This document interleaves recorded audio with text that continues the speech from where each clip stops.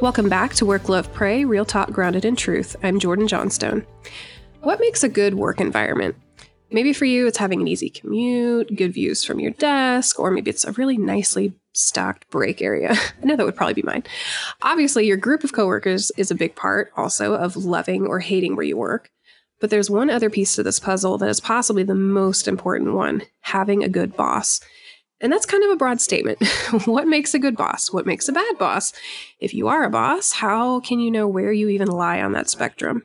Well, joining me today is someone who will help us decipher what a good, caring boss looks like and how, if you are a boss, you can take on the role of leading your team from the heart.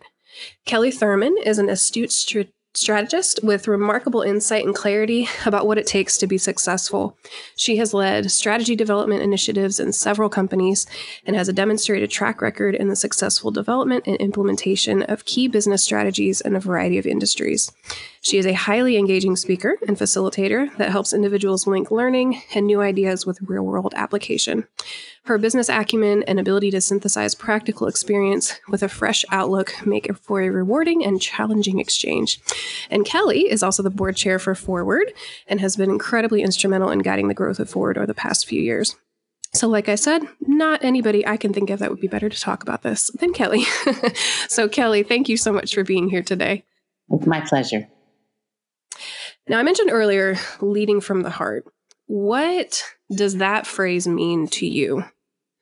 Well, it's a big statement, and I hope it's the embodiment of my own leadership. We all lead from our head, our heart, and our hands. And leading is setting a vision that can be broken down into goals and tasks. And we complete those through what I call a complete act. And a complete act includes the physical act, the psychological act, and the mental act. The mental act is the thought processes. It's the how-to steps to completing an act. And the physical act is done by the hands, or if you're typing or if you're speaking, it's speaking the words. And the psychological act is the emotional impact of the act on people. And that's really where the heart matters the most. The psychological act reveals a person's motives and intent. Most people want to be known by our intentions, but we're really judged by our actions.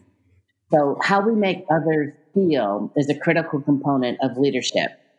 And the psychological well-being of stakeholders should really be a key priority, because when people are healthy, then they'll produce good fruit. If people aren't healthy, they won't produce good fruit. And if they feel a psychological misstep or lack of alignment, that means that they're probably not in an optimal, healthy environment to be able to do their best production. And that's why it's so critical. And part of the underlying part of this, Jordan, is really emotional intelligence. And that first starts with the intent. And then the other part of the emotional intelligence is keen observation of the impact of what you say, how you carry yourself, the words you speak, and the impact that has on others. So one of the key skills of emotional intelligence is knowing how to engage people where they want to give their best.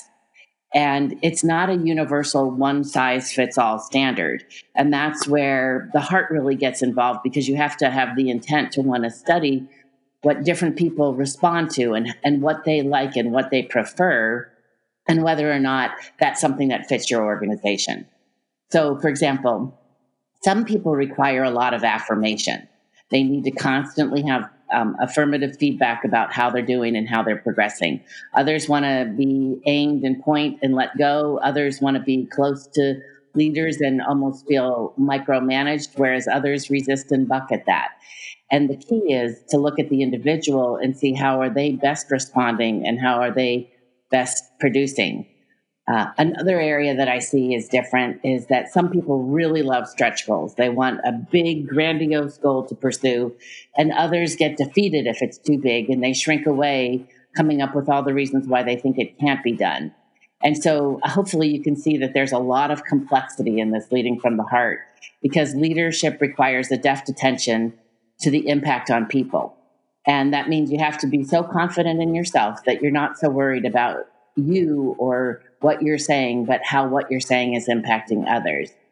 And you have to do all that while still taking a stand and not losing your own identity and holding a standard but you still have to be able to accommodate all the rest of those on the journey to be able to get there. So navigating preferences and styles is key to casting a large leadership mantle, and your ability to pulse in and pulse out of different ways of leading is really one of the key indicators to me of a mature leader. And some people do it well, and others, honestly, aren't that great at it.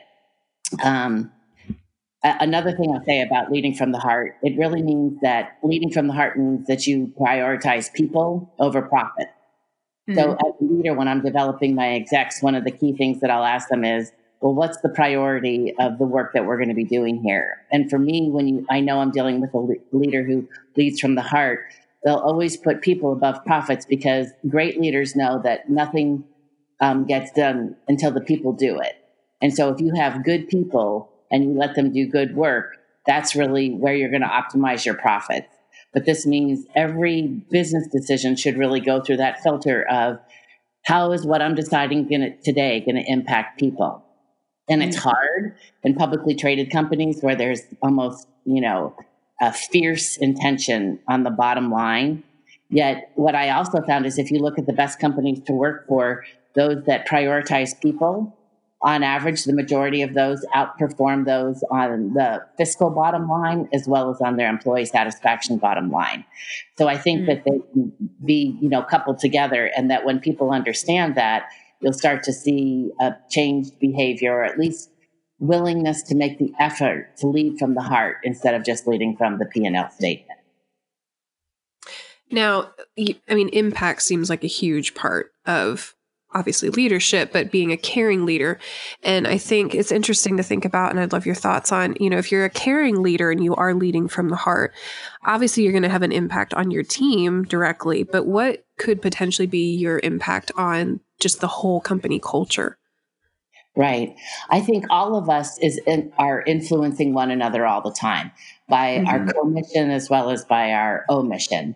And when we see a leader come and be able to neutralize maybe some intense dialogue that's going on with someone, they have the skill to be able to give enough dignity to both sides of the equation to stabilize the environment, to call out what's most important in the task, and to protect the people through it. And then they're able to get back into the saddle and work again. There's other leaders that will rush into the center of it. It can boil over, and that spills out onto other people and creates a more toxic workplace, right? Both of them took action. But when you consider that complete act that I said, the physical act, the mental act, and the psychological act, one leader pays a little bit more attention to the impact on people, and the way that they approach it then changes the intensity or changes their approach, or considers all three aspects of the act and not just one trying to get it resolved. What are some characteristics of a leader who is operating from a truly caring place? One, I think they have to be great listeners. And it's not all about you. It's really about what other people are saying.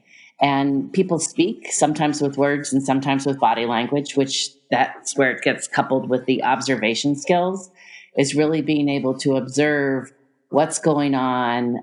And a super great leader is going to also anticipate what's coming and how that will also impact people, and how to be able to introduce new elements, new people, new team members, new thoughts, new approaches or processes in a way that really considers that complete act going forward. If you work for a leader who, let's say, is less than caring, is it professionally correct to try to instill a more caring culture within your office to kind of counterbalance the lack of positive influence that your boss might be having? Each of us wakes up with a choice about how we're going to rush into the day. And I personally choose to see that, man, God's given me another day, that I have an assignment, I have opportunity. I'm going to be able to make a difference, bring my gifts, talents, and abilities, and make a difference. And so to me, it is a choice. And I think the better choice is certainly to bring a good attitude, to create happiness, to be joy-filled, to be expectant of good, and let that rub off on the people that I'm around. And as I do that, it can have a ripple effect on others In fact, I challenge you, Jordan, walk down a hall sometime and smile at someone you don't even know, and you'll get a reaction from them. And Right. usually it's some kind of a smile that's in return. And it's a choice. You could go cold stone face past them, make no interaction or connection, and be on your way.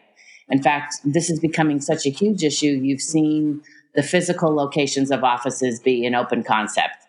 And part of it is it forces the interactions and the connections. Even at Apple's headquarters, they've intentionally gated and thwarted ingress and egress to intentionally make what they call collisions and connections. And those are opportunities to influence one another. And it's really a choice that you have, because you're a brand, you're a walking brand. And every time that you connect with someone, it's an opportunity to be able to influence them for good, for neutral, or for something negative. And so for me, I want that to be a positive exchange where they feel better for having been connected, that they feel inspired in many ways, or they feel enabled to do more than what they could have before, or that they'll have someone on the journey. The concept of never leave your wingman, that when somebody's going through something difficult, that you'll be willing to walk with them through it and be empathetic. You may not have personally experienced it, but you can empathize with the key relationship or the key emotion that they're feeling at the time. In fact, there's 306 different emotion states, and being able to identify them and know how to appropriately respond based on the personality type of that individual that you have to have only known because you've observed it will tell me whether I need to deal with an analytical and bring a bunch of facts and data, or if it's a socializer that I need to make them feel like they're part of something big and that their presence and participation is highly valued, or the relator who wants to understand the perspectives of everyone in the room, or the director who is all just about results, and I might be a little bit more direct. But that took effort on my part to learn their preferences and styles, and then be able to willing to adjust mine to accommodate them. In fact, one of the things that drives me crazy, Jordan, is leaders that are lazy and say, that's just the way I am. You're going to have to get used to it. Basically, what they're saying is unapologetically, I matter more than you. This is what it is. So accommodate me. And that creates kind of a prickly emotion rather than one that's inclusive. And it can shut down dialogue more than it can open it up. Because probably the two most important pieces of equipment in an office are two chairs facing one another where people are sitting down and having a dialogue. And that's where, the relationships really begin, and ideas are spawned and then fertilized and edited, and something great can be created. Now, some of us, we may, in being in a leadership position, we might have just done something for so long, and that's just the way we do it, kind of like what you said. But if someone were interested, I guess, in really gauging how caring of a leader they are being, and if their leadership style is conducive to making everyone feel like they belong, what are some, I guess, clues that they could be looking for within their workplace of whether they are being a caring leader or maybe they have a little bit of work to do? Sure. Well, I'll share one with what I refer to as the 5 great components of a culture. And the first one is physical and psychological safety. So as a senior leader, you might be responsible for requiring the location of a corporate office. Is it in a seedy part of town or a good part of town? Is there good lighting as people are coming and going to and from? Do they have policies regarding, what's acceptable behavior and not acceptable behavior that impacts the physical? And then the psychological safety is actually one that is where the messiness usually occurs, where somebody steps on someone's toes. Somebody takes more territory or responsibility than was duly delegated to them. Somebody steps on boundaries and gets out of line. And so the first part of a winning culture is really to have the physical and psychological safety. And that says that leader has been attentive enough and they've taken care to those details to set the environment up for success. The second one is something that you shared just a minute ago, which is making people feel like they belong. So the second part of a winning culture is clearly sending the message you belong. And this involves actions like branding employees with a mug or a t-shirt or a pen that says, hey, here, you're one of us now. Almost like a new athlete trading teams gets a new jersey. It says, now you're one of us. You're one of these. The other part of signaling belonging is carefully chosen language, such as words that we're so excited to have you on the team, or your background is perfect for what we're doing here. You extend invitations and let them know that they're wanted and that they're valued.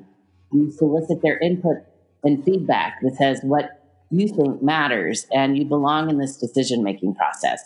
And all of these things enhance ownership and connection.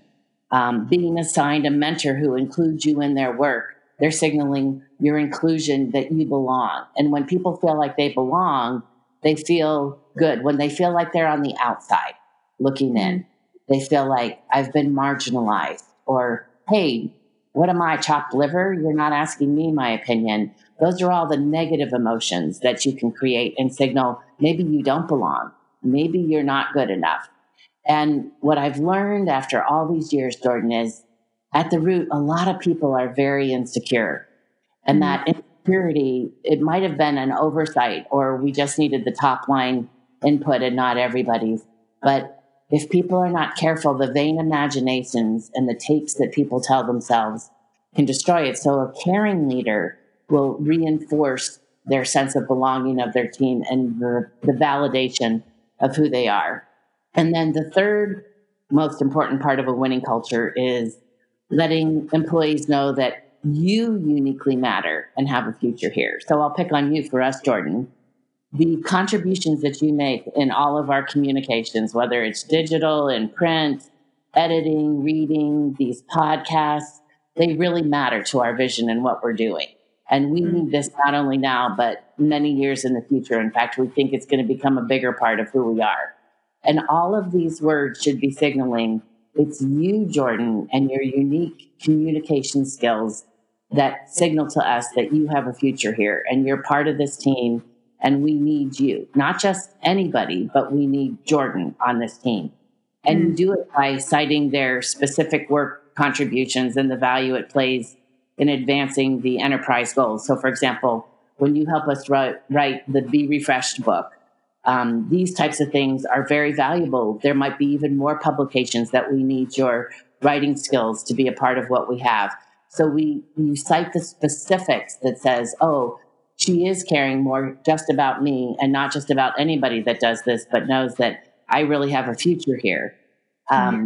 You also signal it by saying, I'm going to make an investment in you. We need to send you to this social media influencer event because we think it's going to become such a big part of us. When somebody makes an investment in you personally, that signals that it's all about you. We want to entrust you and your skill set going forward. And the other thing that happens is if you don't get invested in, then that's a little bit risky and it signals the opposite to it. And so you have to, as a leader, you might only have so many dollars to resource. So instead of letting the vain imaginations, if someone doesn't get invested in, you might tell them, look, this is going to be the year of digital and content. And so we're going to invest in, we're going to send Jordan to this. And maybe next year it might be the year of small groups and things like that. And we might send Susan to something. And so you have to manage the emotions that all the different stakeholders have by one single act. You start to see that there can be a ripple effect to what you say and do. And how do you inoculate the organization from having unhealthy thoughts that might occur by what you think is a good decision, but other people might see it and think it signals something different. So the third most important one is that signaling that you uniquely matter and have a future here. And the fourth one is a shared sense of purpose about the cause, right? So when we share it, we're in it together, just like Top Gun, never leave your wingman. We're in this together. We know the goal and the task. We're going to work side by side. We're going to go through trial and error. That's all part of just growing and being. And I call it you either win or you learn. And if you don't win, that's okay. A caring person will point out why we didn't win, take those lessons and say, well, next time we do this, we're going to be even better because this is what we learned. And when you share that sense of purpose about the cause, about the why of your work, about why are we here? who does it matter to? So what and who cares? But if we can talk for forward that it's the professional Christian woman following a vocational call in the marketplace, and we're called to inspire and equip and enable them to achieve their God-given destiny, and understand that everything I do day in, day out advances that, that's going to be something that's going to deeply connect us. Mm-hmm. So that fourth part of culture is the shared sense of purpose about the cause.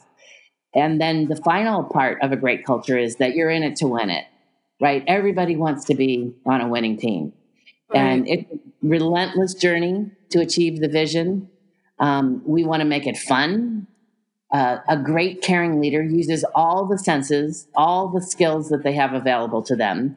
So are there traditions, things that we do, that we celebrate, that earmark and separate us from everybody else?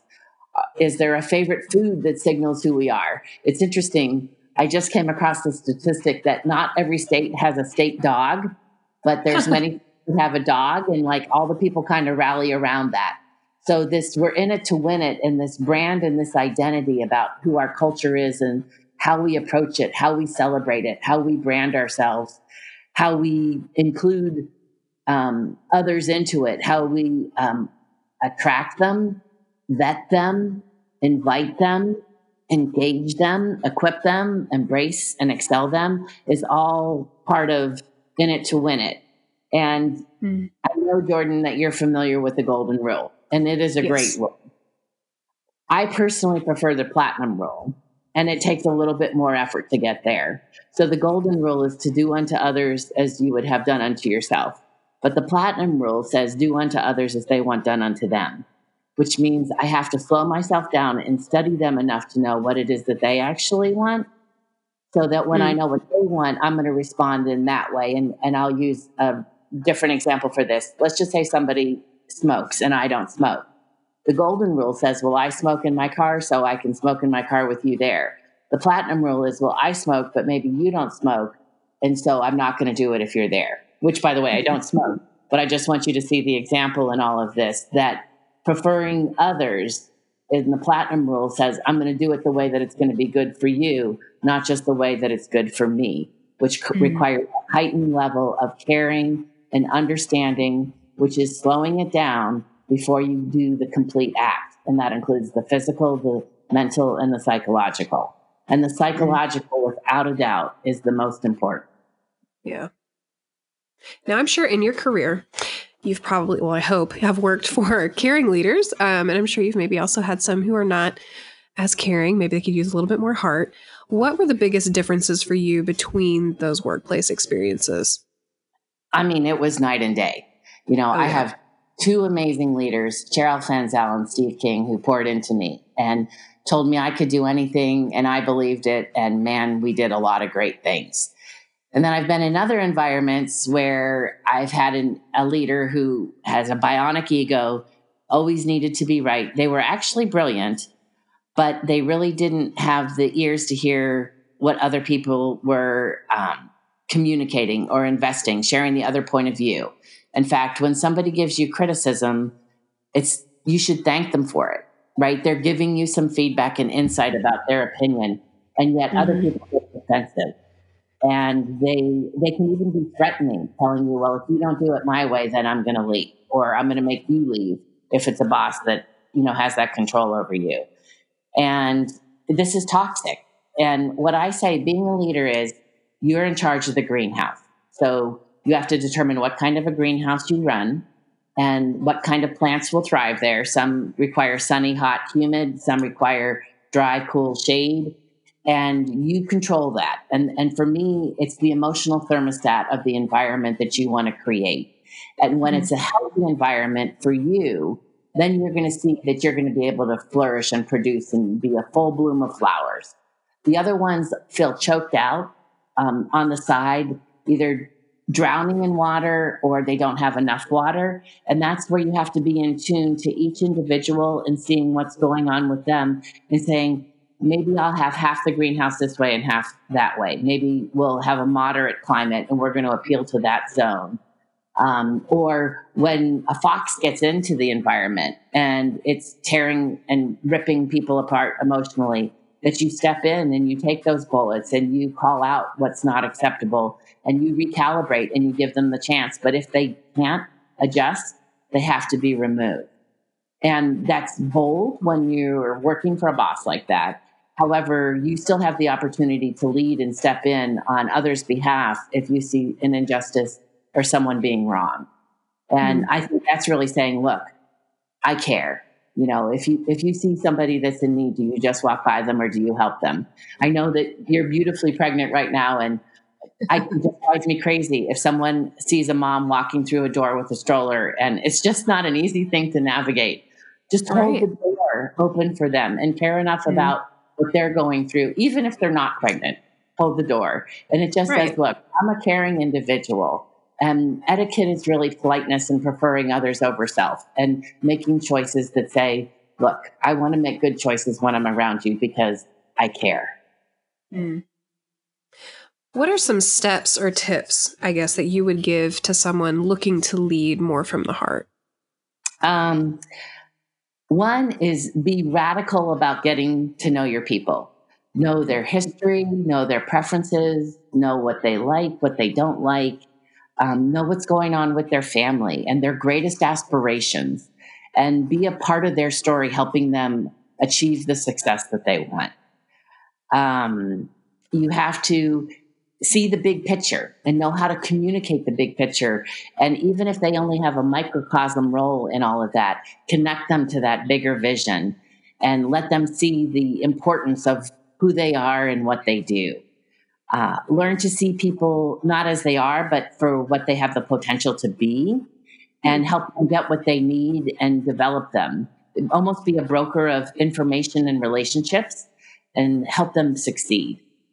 And I guess one of the big ones for me is that means that I want to hire slow, and I want to be very sure that that's the right person to bring into my greenhouse. Because if God gives me this to steward, I want to make sure that whoever that person is a good fit. And so you hire slow, but you also fire fast. If you get them in and something's not right, you're better to, in a very dignified way, be ruthless in getting those people that don't fit out, because that's a little poison that can affect all the rest of the gases in the greenhouse. And the quicker you get it out, the better you can get back to healthy for everyone. And I know nobody enjoys releasing anybody, but oftentimes it's something necessary to get done. And I'll just say two more. You want to catch people doing things right and celebrate it and reinforce and model those behaviors. And you remember what matters to others regularly and check in with them about what matters most to them. If somebody says, look, I'm going back to get my MBA, I'll regularly check back and say, hey, I know that's something you're working on. How's the progress? Or we have a great friend, Emily Land, who went away and she's become an author, and she just graduated in January. So I'm celebrating the fact that she's gone off and she's done that. And it's something you have to be intentional about. I mean, most of us run our calendars and our calendars run us. But if you put it in the calendar, there's the pop-up reminder. Oh yeah, Emily's graduating this week from becoming an author. And so just reach out and say how wonderful you think it is that they had a dream and they had lots of barriers and they progressed and they pushed themselves and they finally achieved their mountaintop moment.